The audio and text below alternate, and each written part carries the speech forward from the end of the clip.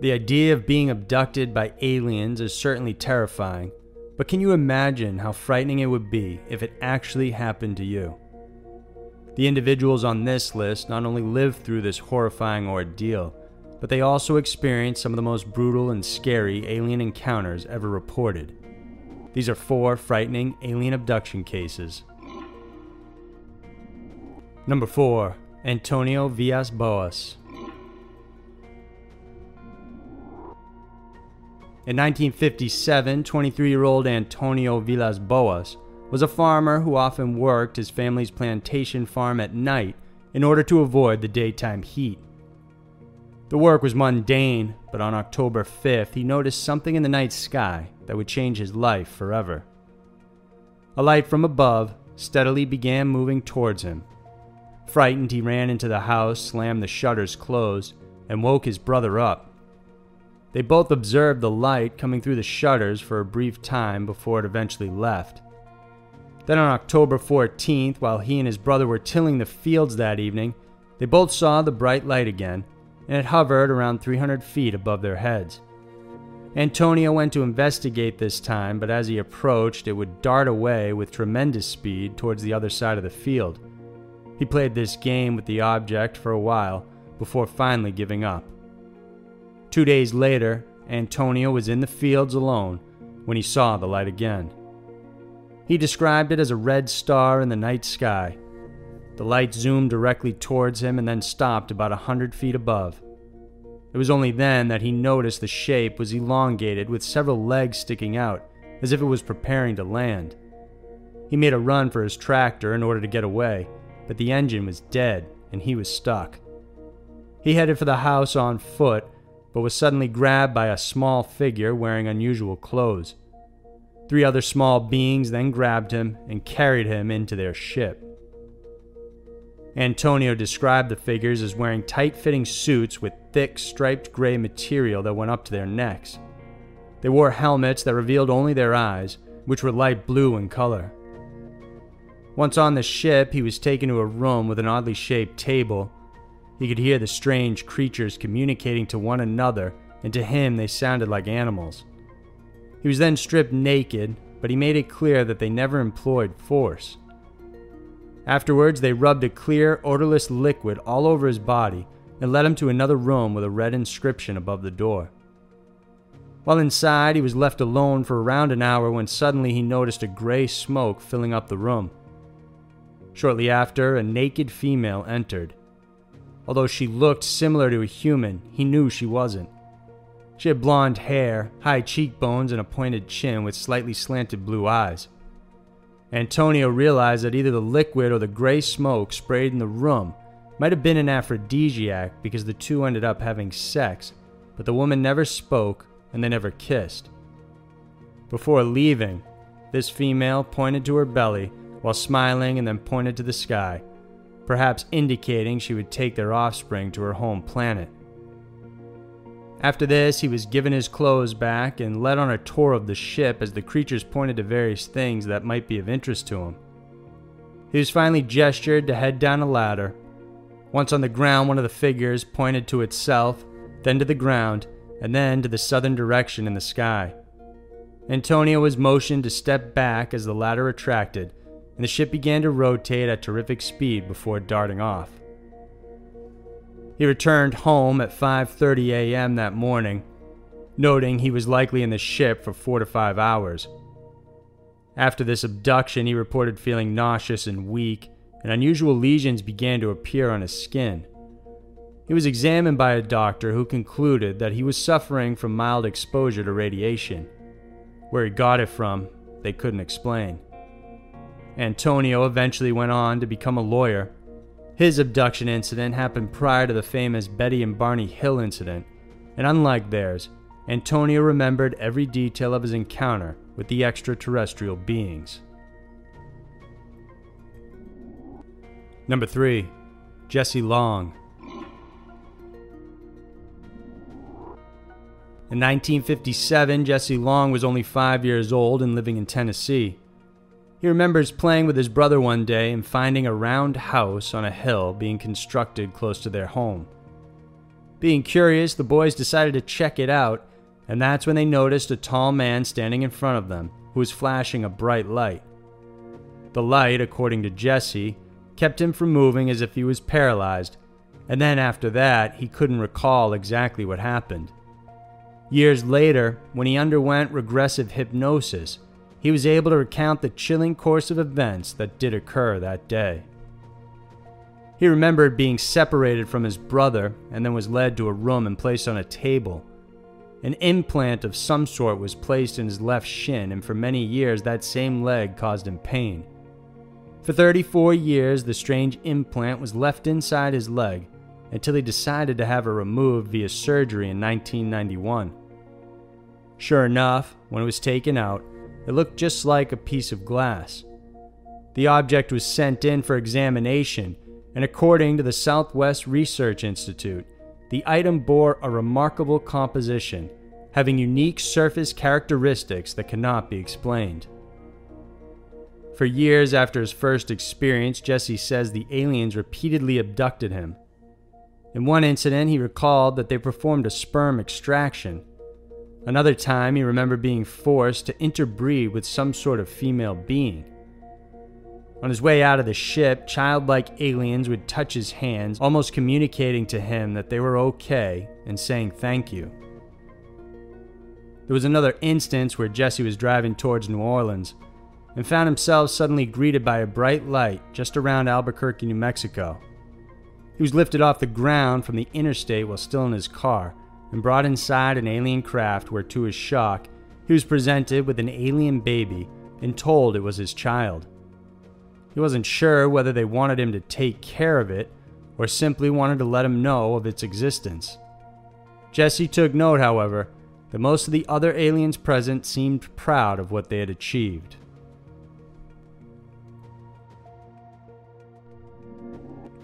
Number 2. Travis Walton. On the night of November 5th, 1975, Travis Walton and 6 crewmen prepped to head home after a long day of work at the Apache National Forest in Arizona. The crew was hired to clear out trees on a government contract, and the men piled into Foreman Mike Rogers' pickup to head home. As they were driving, they couldn't believe what they saw, as a luminous-type object that was shaped like a disc was on the road up ahead. They stopped, and enthralled by it, Travis decided to get out of the truck to investigate, despite his crewmates' insistence not to. He gazed up at the ship when out of nowhere, he was thrown to the ground as a bright blue beam hit him. The men in the truck, in fear, drove off and left him behind, but after several minutes they came to their senses and headed back to get him. But when they got there, Travis and the ship had disappeared. They headed back to the town of Snowflake and reported the incident to police. They spoke to Deputy Ellison and Sheriff Marlon Gillespie, who said the men were all distressed about what they had seen. The crewmen, together with the police, decided to return to the area to look for Travis again, but still couldn't find him. So they went back the following day under daylight in hopes it would be easier, but unfortunately, he was nowhere to be found. News soon spread, and UFO researchers, reporters, and journalists descended upon the area. For days, men on foot with scent dogs and even four-wheeled vehicles looked for Travis. Police were worried he may have been injured, incapacitated, or disoriented from the attack. They also feared for his survival since temperatures would drastically drop at night. After not finding any sign of Walton for days, police began to consider other possibilities, including that of murder. Police did a thorough background check on all the men. They were even asked to go through a polygraph test to confirm their story. All of the men passed except for one person, Alan Dallas, whose results were inconclusive. After further interviews, police decided there was no reason for the men to cover up a fight or even a possible murder, and so that meant they were only left with one possibility: that Walton had indeed vanished under mysterious circumstances. The stories began to surge about the disappearance. 5 days later, Travis Walton reappeared. He found himself lying face down on a highway west of Heber, Arizona. The cold air caused him to wake up, and he walked to a small gas station, hungry, dirty, and weak. After he was rescued, he was taken to a hospital for medical examination, and when asked where he had been, Travis recounted his tale. When the blue beam hit him and threw him to the ground, he lost consciousness. When he awoke, it was inside a room under a light, and he initially thought his friends had taken him to the hospital. But then he noticed the people around him weren't human, and that he wasn't even in a hospital. He fought back and managed to cause the creatures to leave the room. Afterwards, he explored his surroundings before another being interrupted him. This time, it looked like a human, but with a helmet on its head and bigger golden eyes. He was led outside of a disc-shaped craft and into what looked to be a hangar of some sort with other crafts inside. After that, he met 3 humanoid figures without helmets, and he tried asking questions, but they only replied by smiling. Before he knew it, one of the creatures slipped a mask over his face, and he passed out again. The next time he woke up was on the pavement on that highway. At the gas station, Walton then called his brother-in-law Grant, thinking he was just gone for several hours and not 5 days. What followed was an intensive examination of Travis's story. He was subjected to several polygraph tests, which are still controversial and inconclusive today. A lot of people thought Travis and company faked the entire thing, while others believed the incident to be very true. Whatever the case may be, there's no denying it's one of the most perplexing and chilling abduction cases ever reported. Number 1. Gundaya McKay abduction. This event happened on October 4th, 2001, on the Gundaya property near Tiaro, Australia. The 3 people directly involved in the incident were 39-year-old Keith Raylands, his 22-year-old wife, Amy, and Petra Heller, who was 35. All 3 of them were staying in a caravan annex. By 9:30 p.m., Keith had gone inside the bedroom, while Petra went into the caravan annex. Meanwhile, Amy was left in the lounge area watching TV. All 3 rooms were in close proximity to one another and only separated by a wall and window. In fact, Petra's room had a door leading to the lounge room, and this was left partially open. Keith's bedroom door had a direct opening to the lounge as well. Around 11 p.m., Petra woke up and walked into the lounge room, and to her shock, she saw a strange beam of light coming in through the open window. According to her, at the end of the beam, she could see Amy in a sleeping position being carried outside head first. The beam also carried out a few items from the coffee table, which was directly in front of the couch. This beam was coming from a flying disc hovering just off the ground, and in shock, Petra fainted. When she came to, she went into hysterics. Keith woke up and rushed to her, only to find her agitated and inconsolable. Amy wasn't in the room, and the contents of the coffee table were strewn on the floor.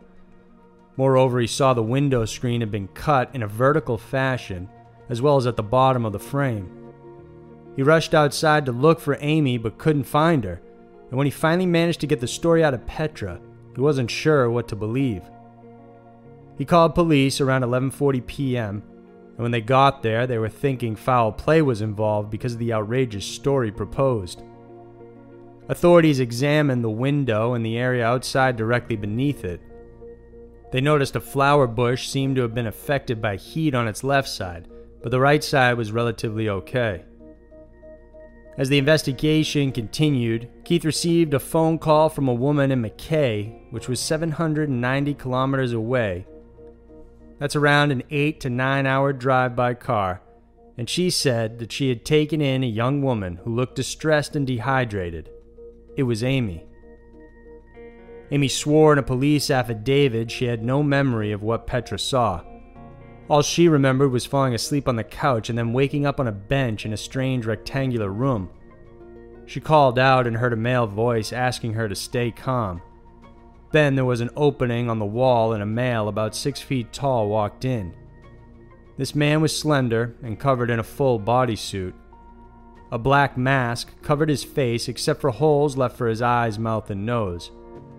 He again reassured her it was okay and explained that they would return her away from where they took her because the lights on the property didn't look right. Afterwards, she woke up on the road and saw the lights from a gas station.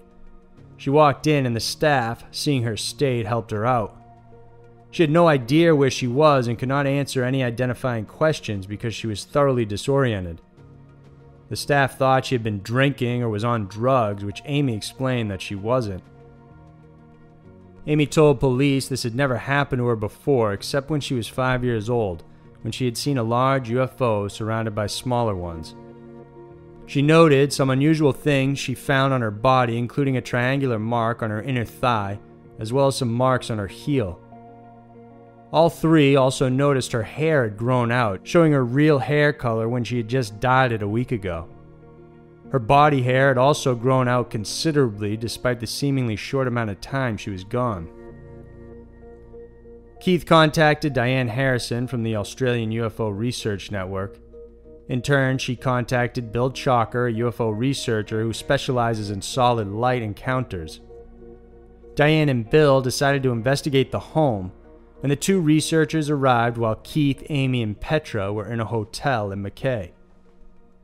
Bill and Diane also headed to Mackay to interview the gas station employees where Amy had asked for help. Even though Keith indicated the trio would meet Bill and Diane there, when the researchers got to the hotel, it turns out that the three had already checked out. When they inquired as to why, Keith said a high-powered dark brown four-wheeled truck was pursuing them, and it frightened them so much that they decided to head out of town as soon as possible. To this day, the Gandaya Mackay incident remains one of the most mysterious and frightening abductions ever reported. So there were 4 frightening alien abduction cases. UFO abduction reports are bizarre enough, but hearing all these frightening experiences makes you think. If aliens are really out there, what exactly is it that they want from us? If you enjoyed this, then please check out some of our other alien and UFO videos, and remember to subscribe because each Saturday night we'll post new videos for you to check out. Thanks for watching, and I'll see you next week.